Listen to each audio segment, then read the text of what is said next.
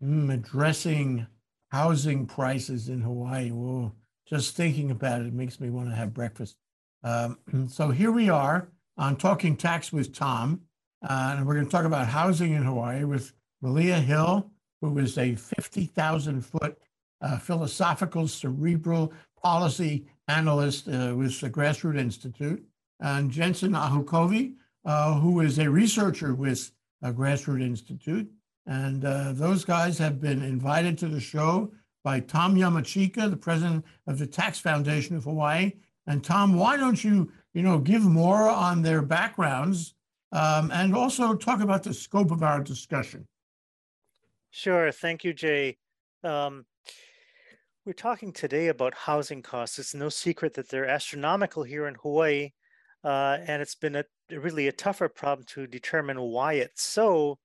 And then, that's, you need to figure out why it's so before you try to find solutions, because you don't want to fix the wrong problem. A lot of lawmakers have often latched onto the theory that out-of-state buyers have bid the price up. And I quote, "Many in Hawaii cannot compete with outside investors to purchase homes and condos beyond their economic reach." This was from a Civil Beat opinion piece in 2020, written by an entire gallery of our lawmaker leaders, namely Brian Schatz, Ron Kouchi, Scott Saiki, Donovan Dela Cruz, Sylvia Luke, and Derek Kawakami. Now, to fight this perceived abuse by outsiders, our lawmakers introduced a number of punitive measures, one of which is the vacant homes tax, which we're going to talk about a little bit later.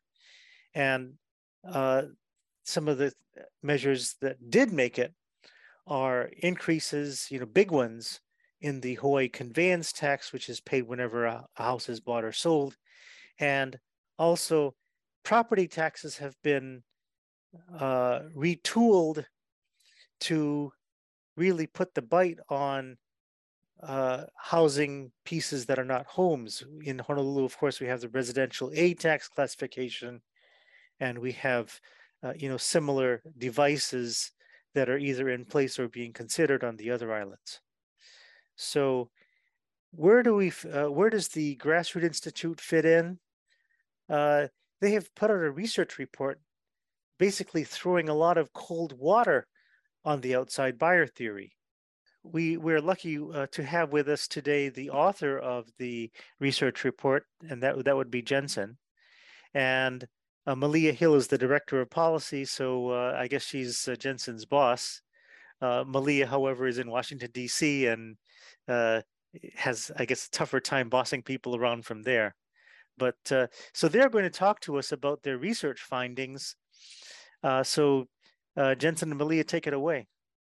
As you mentioned, Tom, the quote unquote outside buyer myth is a fairly prevalent one. A lot of people talk about it in the policy realm as well as among activists.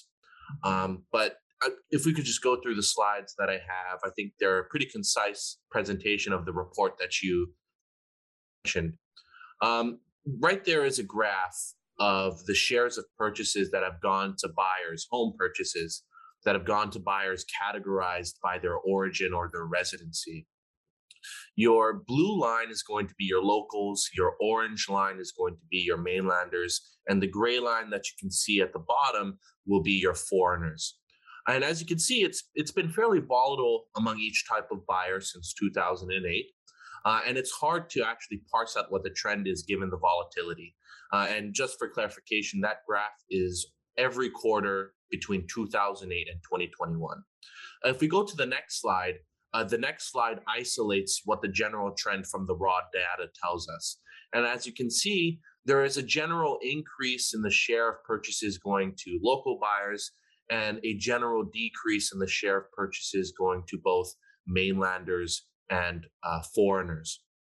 And this trend alone, even without looking at the other data that we have in the report, should call into question this idea that outside buyers are the primary culprit behind the exorbitant increase in housing costs over the years. And if we can go into Well, the if slide after, yeah, sure. can I kind of interrupt you at that point? Um, you are familiar, of course, with the the conveyance tax increase and the property tax tiering that's taken place, during that time period, and it's meant to uh, put a damper on outside buying. And doesn't this just mean that it's these punitive measures have worked? Not necessarily. It could be the case. I haven't seen any analysis as to the effect of at least local tax measures on disincentivizing home price appreciation, or at least disincentivizing outside buyers from coming into the market. We also consider this possibility. It's not exactly what you were saying, but it could also be the case that because of the fact that home prices are appreciating pretty fast, that actually dissuades offshore purchasing, right? That the growth of home prices here is actually something that is dissuading a lot of offshore purchases, and we can imagine that intuitively. And that would actually go into the next slide that I have, which is and the title is meant to be captivating. It's not necessarily meant to make any sort of assertion that outsiders are causing cheaper homes. But the data that you're seeing outlined on the chart, every blue dot there represents one of the 56 quarters between 2008 and 2021. And it's those quarters that are correlated with the average home price paid by specifically local residents during that time period, correlated with the percentage of outside buyers during that same period. So that would include both mainland and foreign purchases. And what you actually see here, surprisingly, and this actually initially surprised me, is that there is a pretty clear negative correlation between outside purchases and the average home prices that are paid by locals. What that means is that in quarters when the average home price that a local resident has paid has been relatively more expensive, have also been quarters when the share of offshore purchases during that period has been relatively lowest. And so from the graph, you see that on the left end of the chart, you see that quarters when home prices have been relatively more expensive for locals have also been quarters when when the share of offshore purchases have been relatively lower. And that right there could also be due in part to the fact that higher home prices dissuade more offshore purchases. The next chart after that one looks nearly identical. The previous chart that I looked at used home price data from the State Department of Business, Economic Development, and Tourism. This data uses very similar data except from the FHFA, which is the Federal Housing Finance Agency. This data is the same, using data from the All Transactions Home Price Index. That index measures the average price fluctuations in single family homes. In this case, though, it uses the same sample of homes over time. So we're looking at the same homes here between 2008 and 2021. And yet you still observe that clear negative correlation between offshore purchases and the average price changes in these single family homes. And if we go into the next slide, this once again begs the question, what is it that really should we be blaming for these rising home prices that we see not only in Hawaii, but all these home prices that we're seeing rising in San Francisco and New York, really predominantly located on the coast as well. This right here is a graph of regulatory restrictiveness and states' median home prices. And there, contrary to what the previous graph showed you, there is a very clear positive relationship between a state's regulatory restrictiveness in terms of land use and their median home prices. And it might be hard to see from the graph, but if you look at that little blue dot right at the upper right-hand corner, that is us. We are the most restricted housing market in the country in terms of land use regulation, and we are also the most expensive. Well, so how is the restrictiveness of land use regulation measured? So that right, the bottom is using an index that is calculated by the Cato Institute, but that index is actually an extension of what is known as the Wharton Index. The Wharton Index, if you're familiar, the University of Hawaii Economic Research Organization, UHERO, released a report a few months ago that tried to quantify the effect of housing regulation. And it also used the Wharton Index. And the Wharton Index is basically a survey that is distributed to local planning officials. And the responses, they answer questions like, how in depth is political involvement in the regulatory process? How in depth is community involvement in the regulatory process? And they take all those answers and they standardize them, and you get an index. And using that index, they can rank counties and states in accordance with how restrictive their regulations are. So it goes into permitting, it goes into political pressure. There are a lot of sub indices that they use to calculate it. So that is how land use restrictiveness is measured. But there are other measures that are used as well. But the Wharton Index is the primary measure that economists tend to use to measure regulatory restrictiveness. And then the last slide after that is just goes into the weeds a little bit. There is really a bevy of empirical research that goes into this question of housing costs and regulation. And I won't name them specifically, but you can see from that list there that it ranges from decades ago to just last month. A couple economists came out with a very interesting study that found, housing shortages are very tightly correlated with land use regulations in states. And really, the majority of the research that we find in the literature blames stringent regulatory environments for the growth in housing costs, especially on the East and West Coast and in strict regulatory environments like Hawaii. Okay, so I guess what you're saying then is that although certainly there are outside buyers and they do buy homes and other properties that locals can't, that you don't think that this has an influence, or maybe it does, but does it have an influence on the housing prices and the housing crisis we face in our state? Right. So I don't, and this was evident in a lot of the criticism that we got on the report. That was, a lot of people seem to believe that we think that outside buyers do not have any impact at all on prices. But in reality, we say in the report and, make it known that any buyer on a scarce good, in this case, housing, any buyer on a scarce good will have an upward pressure on prices, without a doubt. The question is, how does that factor in with other factors that determine home prices? And it just happens to be the case that really most of the research out there identifies regulation as this culprit that takes up a significant amount of the explanation as to why prices are the way they are in the most expensive areas of the country.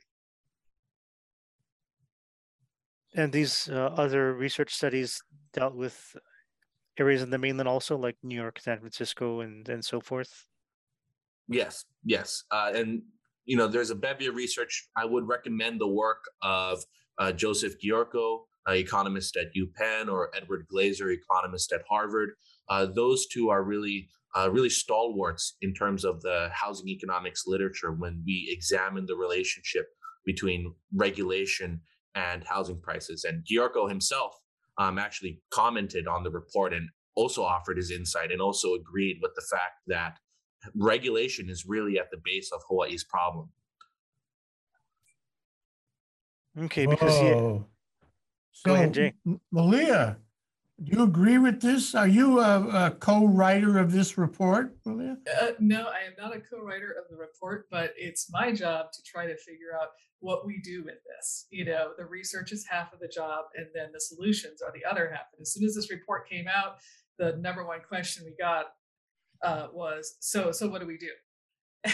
And that's where, the rubber really hits the road, because, the question is, we've got it all mixed together, outsiders and high prices. If outsiders are not responsible for the high prices, do you really care? Or is your point to keep out outside buyers, or is the point to keep the price affordable? And I think most people will say the problem is affordability. And if the problem is affordability, then we have to look at all the layers and layers of regulation that have contributed to the slow growth of housing in Hawaii.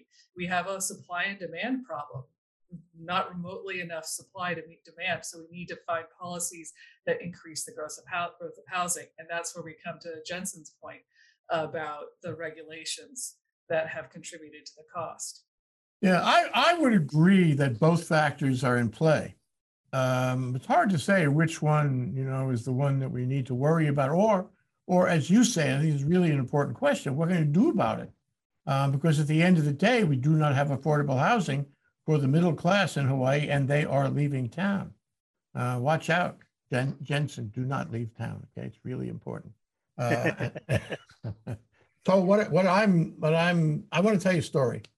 I think it's important. It's a story all by itself. It's not data, but it's a story. So Carol Monley is our vice president, executive vice president and chief operating officer. And she says to me one day, we have to go down to Howard Hughes Corporation. They have a thing in the old IBM building there in Kaka'ako. And they got a setup where they'll show you all of their projects, and we're gonna go take a look. It was in the newspaper. Let's go take a look. So we go through their sample unit and everything, and we walk around. It's really beautiful showroom, and there's one unit that is very attractive, and the sales lady who was there, she said, if you like that unit, she thinks that we're going to buy it together. She doesn't know that there's no way we're going to buy anything together. There's one unit there that might interest you, and I can tell you just privately, what the price of this unit's going to be. It's $110 million, and it's in the high-end building that we're building. A couple months later, I had lunch with a bunch of guys who included general counsel for one of the big title companies in town. And I mentioned this $110 million thing, because that's enough to blow your mind. And the guy says, yeah, I know that unit. It's sold at $95 million. Oh, $95 million. Let me assure you guys that if I put all my coins together and I bought that unit, my entire estate would allow me to live there for about 20 minutes. Then I'd be out of gas. And I would say that's so for most people in Hawaii. These luxury apartments are killing us. This is, in Kaka'ako, that land could be used for middle-class housing, affordable housing. Instead, it's used for a $110 million apartment, okay, owned by somebody offshore, I assure you that, who doesn't go there, who doesn't spend any time there, who wouldn't ever rent it out. It's a corporate retreat sort of thing. And nobody in the state, maybe Larry Ellison, maybe, the guy from eBay could afford it. Maybe Steve Case could afford it, but nobody else could afford that, and that sucks up the land, the Aina, that sucks up the, the area which was given to us as the great hope for, downtown, for a residential community downtown. So what I'm telling you is that by that story, and there may be other stories that go the other way, but by that story, what you have is a living unit that is completely unaffordable, that is not being used by anybody here, that nobody here could afford. I forgot to mention that when it's sold at $95 million, that, ready, sitting down, that was a comparable, right? And that boosted, the value of all, the apartments in that building and a block away. That comparable tended to raise the rates for everybody. I know a lot of people who have rented smaller, tiny little units in Kaka'ako, but they couldn't afford it either. They couldn't afford the rent. On the other hand, I want to also say that I believe that DPP has really done us a great disservice, first by approving these projects in the first place, And secondly, by taking too damn long to approve these projects. You know, Castle and Cook back when had a project which they said took 40 years. It was a big housing project, middle class housing out, you know, West Oahu.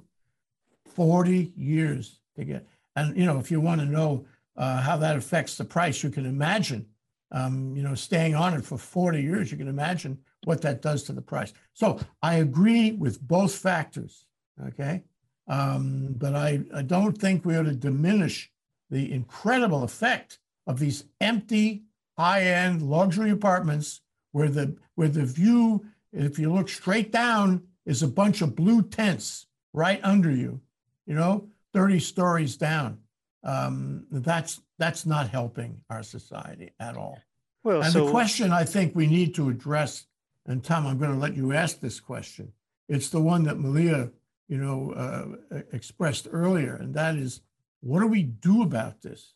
Punishing people may not, punishing developers may not be the solution, but surely the government has a responsibility to make this a living society, a quality of life society. And it hasn't done that, and it's got to do that.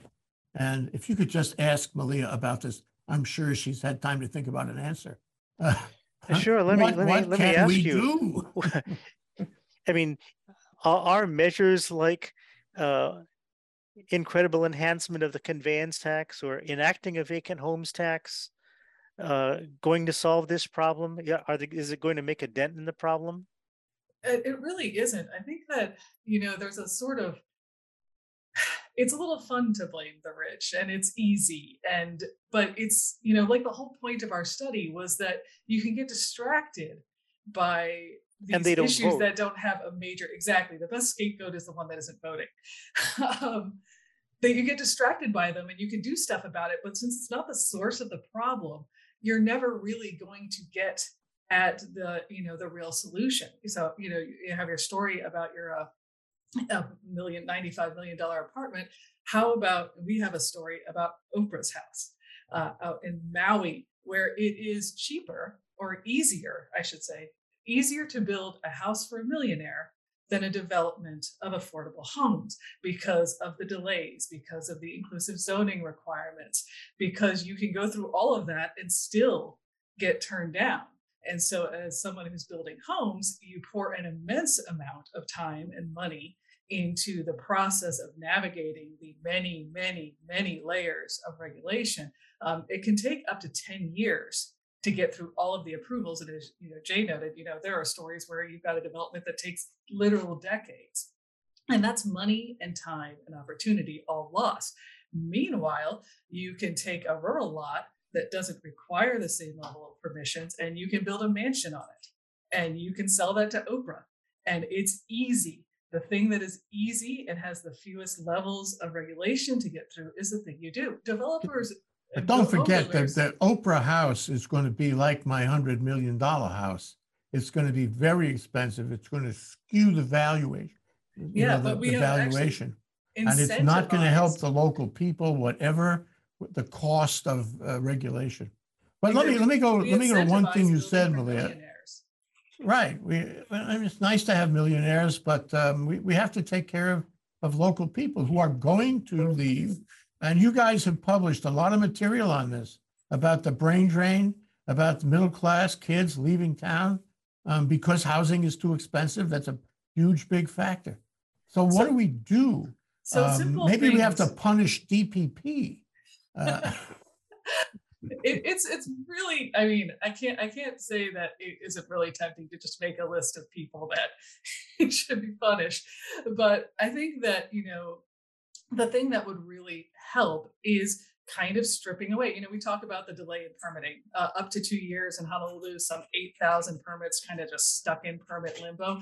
Does everything need a permit or are we over-regulating it? Shouldn't there be certain things that can proceed without all of these permits?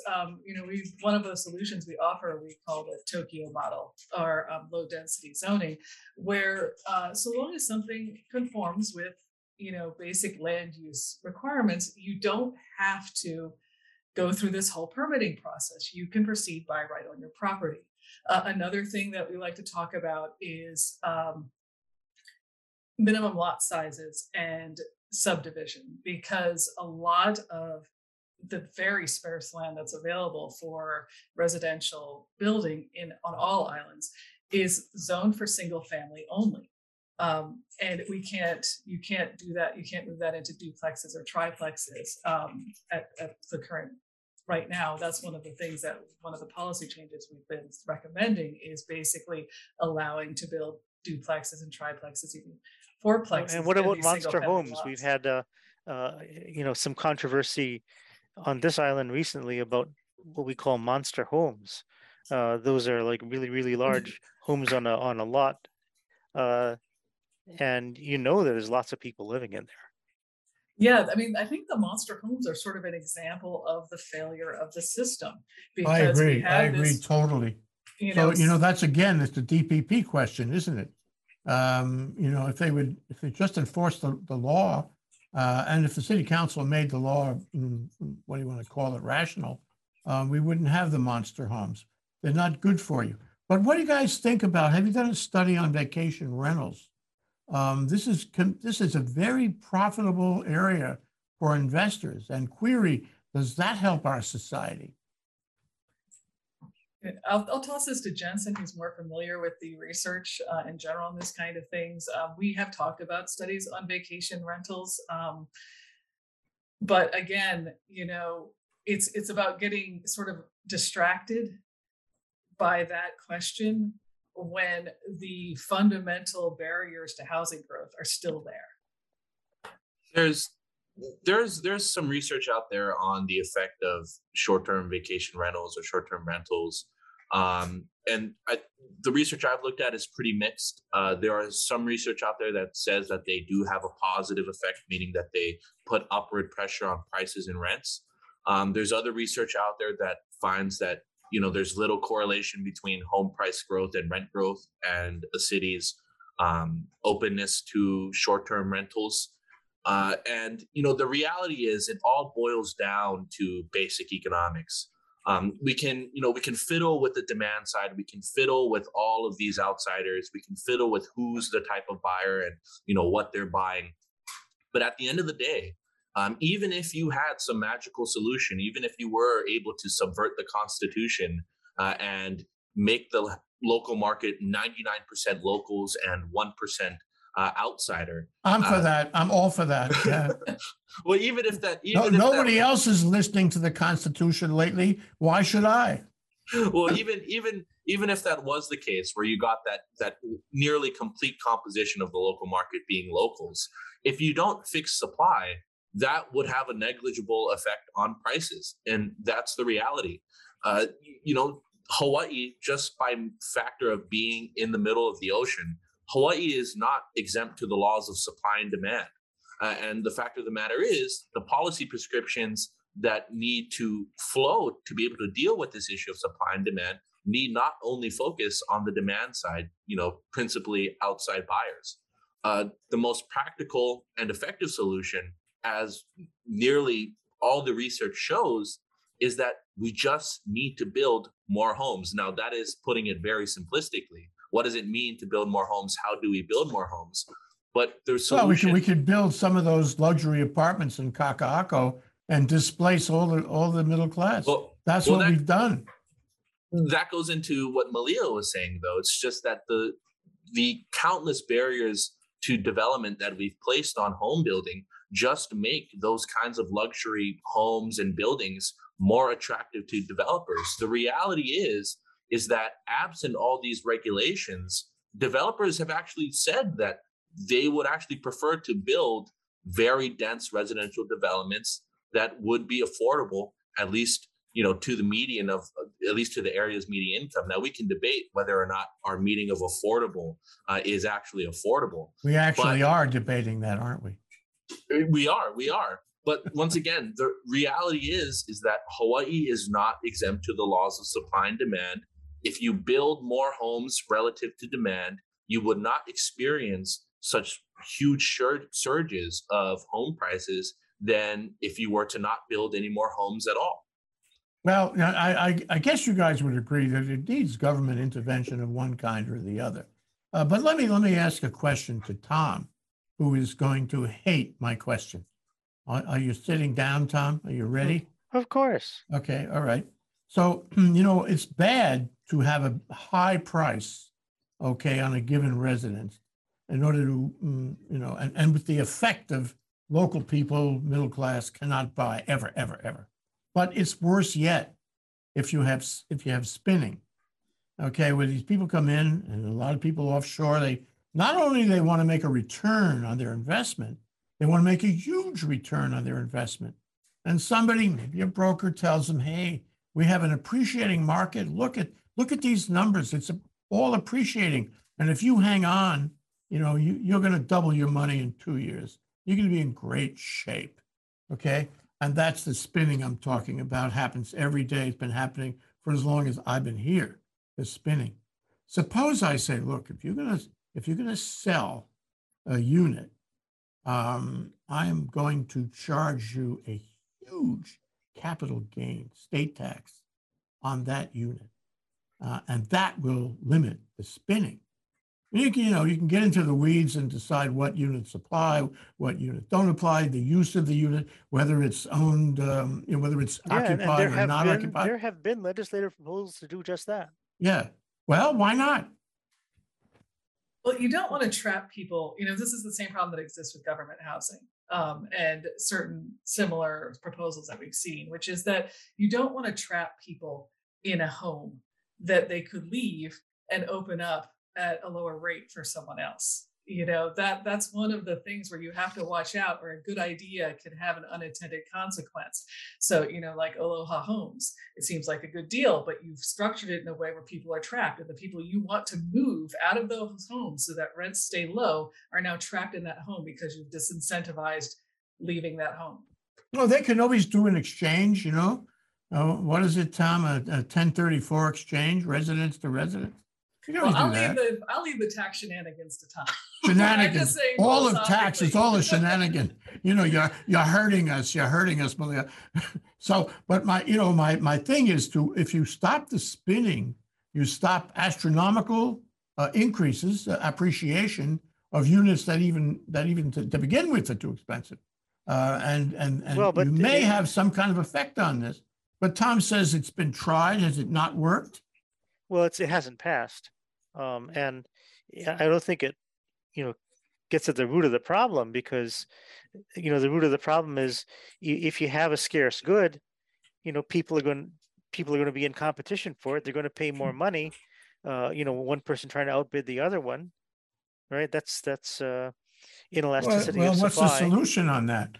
If we keep going the way we're going, we're going to lose the middle class. And we're going to have a lot of people who can afford expensive condos, but nobody else. That's what's happening. I see that in the decisions made by the children of my friends. So what is your solution to that, Jay? You want to tax people astronomically and make them move away? You want to stop the flow of tourism and tell people to go home like the governor did during the middle of the pandemic? I mean, is that what we want? I do not want a free market where a free market would take it beyond the middle class. But we don't have a free market. We have regulation and regulation. That's a different story. That's a different story in the sense that that costs a lot, just as Jensen has found. It costs a lot. We could fix that. It's regulation, it's people, it's funding, government operations, all that. We can fix that. It's an easy solution, in my opinion. In a competitive market, I mean, ironically, just what you're saying, in a competitive market, actually, high prices would be a signal to production to supply more of a good, which would in turn apply downward pressure on prices. Any undergraduate economics student, such as myself, will be able to tell you that. The reality, never worked in Hawaii, never for a moment. Right. The reason why is because our housing supply and our housing shortage is the worst in the country, particularly because we have the most regulated housing market in the country.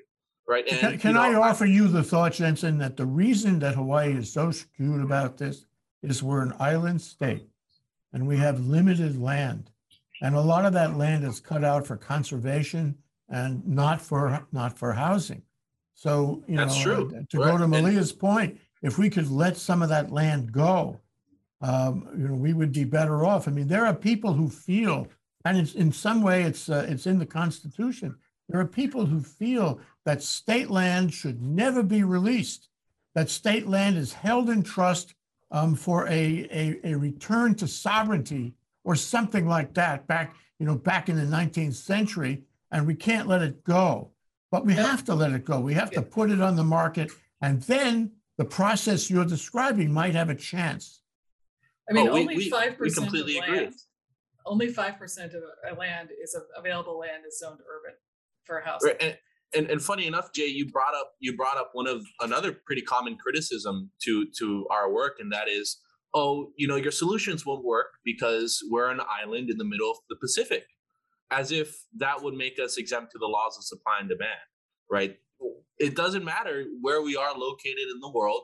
We have a housing market here, and markets work in accordance with supply and demand, right? And what you brought up, Jay, is a very tenable solution that we actually support as well, right? How do we expand the supply of land? And talking about conservation land or agricultural land is definitely a step in the right direction if we want to expand the supply of housing.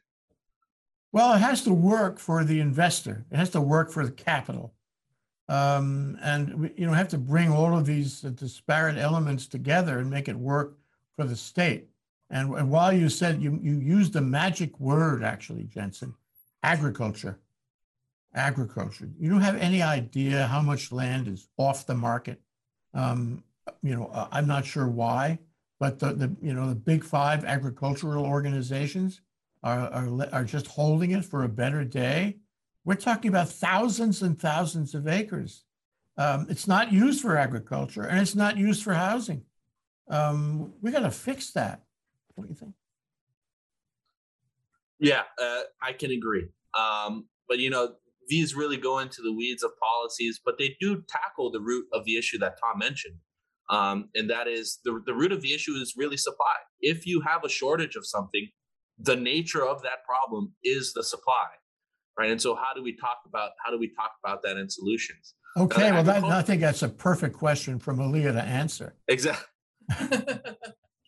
Well, our solutions of by right zoning, where we really reduce the numbers of permits and approvals that are required, allow people to proceed with development by right, which will address both building on land that is already existing, subdividing duplexes, accessory dwelling units, that kind of thing, and also addresses the building of new homes.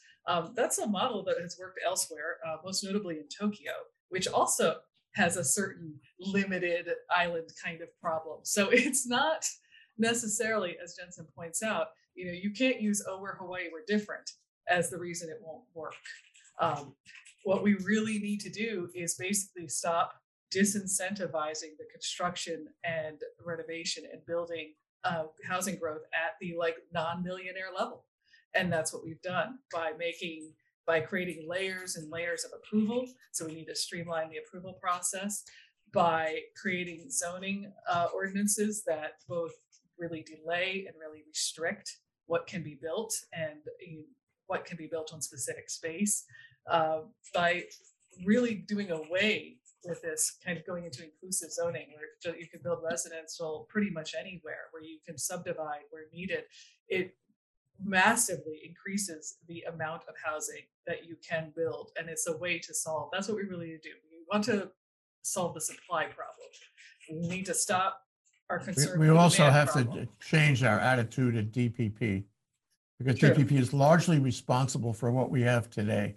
When Kaka'ako was first conceived as a residential community, I said to myself, oh boy, wait till DPP rolls up their sleeves on this one.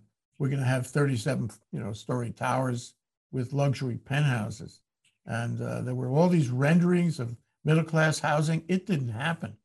So I'm not saying there should be more regulation. I'm saying that these organizations have to have more guidance on what's important and state policy.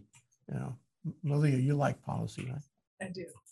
And we do need to change our attitude to be, a little more open to, these changes in how we look at zoning and how we look at building and how we look at housing growth. Because one of the big problems is the sort of NIMBY attitude.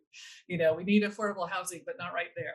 Not Oh near yeah, me. absolutely. Terrible, And so terrible thing. that's another I don't know how we part of it. change the Yeah, way and that there's people also think very, about that. very punitive measures for developers. I mean, there are, takeaways, like you have to put up these parks, you have to put this amount of open space, you have to do this, you have to do that, that are not imposed on, single family residential people. We have to But once you- depoliticize development. If Jensen says to himself, "I want to do a development. I want to go build some housing." Maybe you will. Maybe you will. Maybe you should, Jensen. Okay, he can be a developer. We want people like Jensen to be developers. We want to have a lot of developers who will raise money wherever it comes from, who will build projects that will sell, that will be useful for the state. And we don't have that. We only have a handful of developers. I'm sorry to all the developers who are listening, but we should have young, and vital, excited developers who believe not only in making the bottom line, but in improving, the lot for all of us. Well, we don't only need young developers. We also need young community support in favor of more housing. There's been a lot of research out there across the country, that looks at, for example, county council meetings when communities come together to voice their concerns to their local policymakers. And really, all the research finds that 99% of the time, the people who show up to these meetings are people who already live in the communities that would be affected by development, who are very much in the NIMBY group, the not in my backyard group. And so when you think about this, when county councils hear nearly 99% of the time only opposition against housing, that will skew their behavior. The fact of the matter is, there is not enough vocal support from young people like me who want to live in prospective communities, and they just don't show up to these community events. So these are solutions that aren't necessarily addressed by policy. Oh, you're absolutely right. You go to those Right. meetings, it's one hand Right. clapping. It's everybody is doing manku. And what you have to have is the other side. Somebody has to stand up, say, from the government, from the administration, and say, wait a minute, we have a policy to build housing. Don't you want housing here so your kids can stay? I mean, but there's nobody that stands up and says that. And we have to have somebody designated to represent the state policy. Malia. You have to come back to Hawaii. You have to be at that meeting, Malia. I'm working on it. That's what we're trying to make it more affordable. So, Tom, I got to ask you one more question here. We've been talking about broad strokes of policy, broad problems that are, insoluble without, getting into the weeds of state legislation, because that's what it's going to take. Query, what tax changes would you recommend to deal with these, fundamental underlying problems here? Well, one of the problems that I think has been talked about over several years is that we're overtaxed. If we take away so much money from people. What changes to what tax?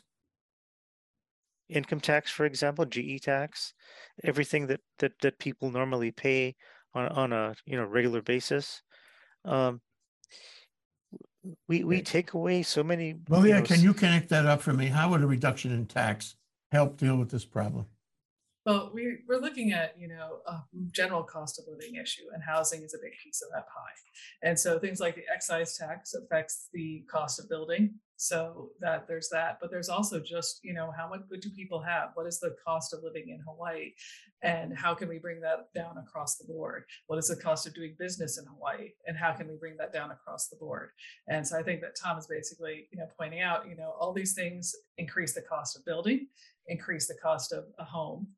number one. Number two, a general high cost of living is not a thing that is going to help bring down, the costs of But you housing. do it in general. across the board, just bring down the cost of living?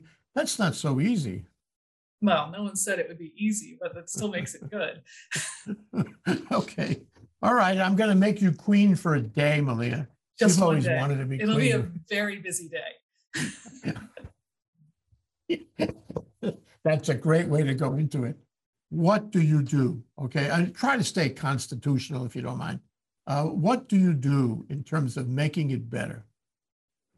Well, I actually am fully on board Tom's plan to make it more affordable by reducing the tax burden in general. I think that's, really looking even beyond just the housing problem and to the problem of the high cost of living and bettering Hawaii's economy. So I think that's fantastic.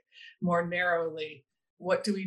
We reduce the number of permissions required to grow new housing, both to, create new housing where there's existing development and to make new development, build new houses. We increase the level that we basically put the State Land Use Commission out of the sort of position it is in now, where it's sort of a zoning commission.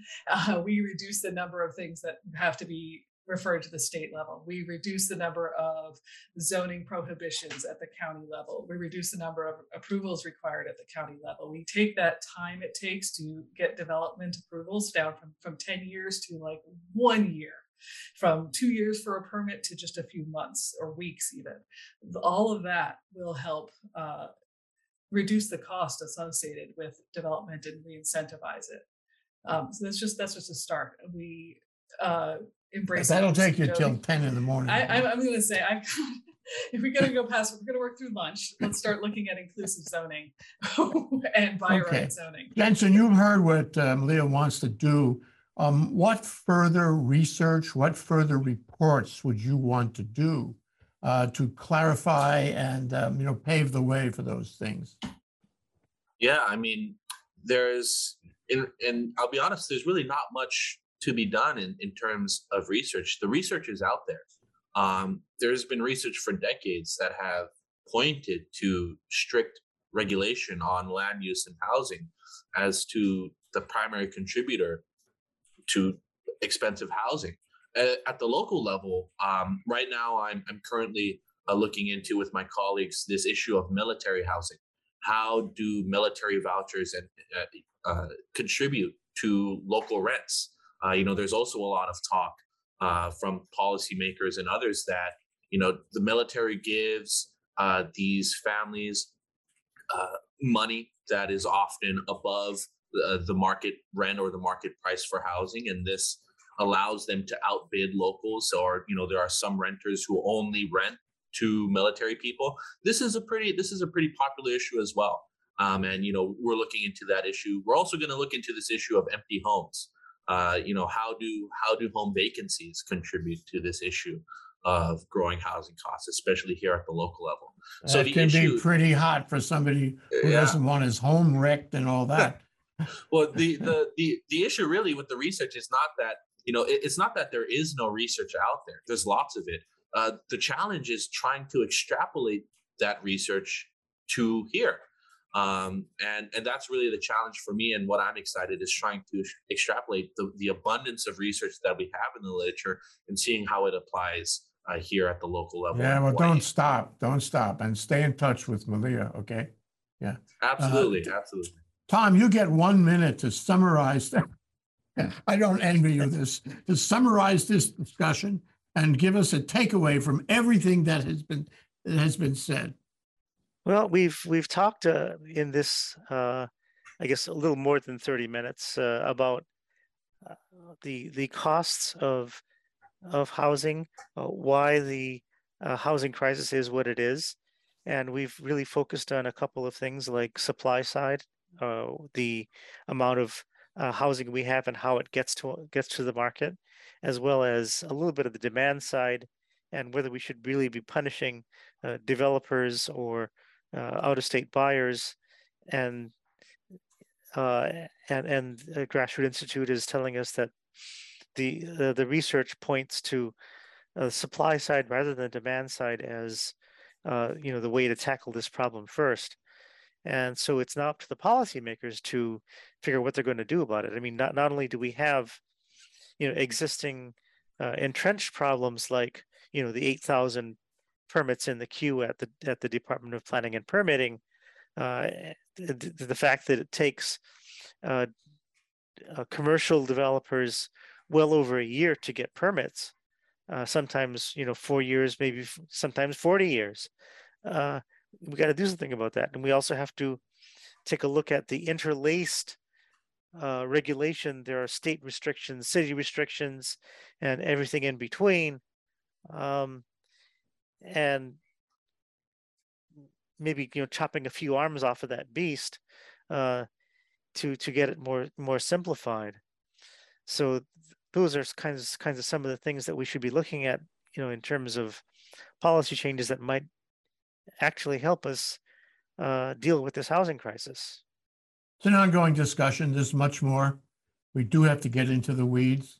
And Malia, I hope you don't take this the Queen thing too seriously, because your day as a Queen for the day has just ended. And Jensen, and Jensen, think about developing. We need developers. They don't have to be young. I could be a developer. I would have the right mindset, I'm telling you now. So could Tom, actually. Anyway, thank you both. Thank you all. And I hope we can do this again because we're not finished. Absolutely. Thanks for having us. Thank you, Malia. Hey, thank you, everybody. Jensen, thank you. Thank you.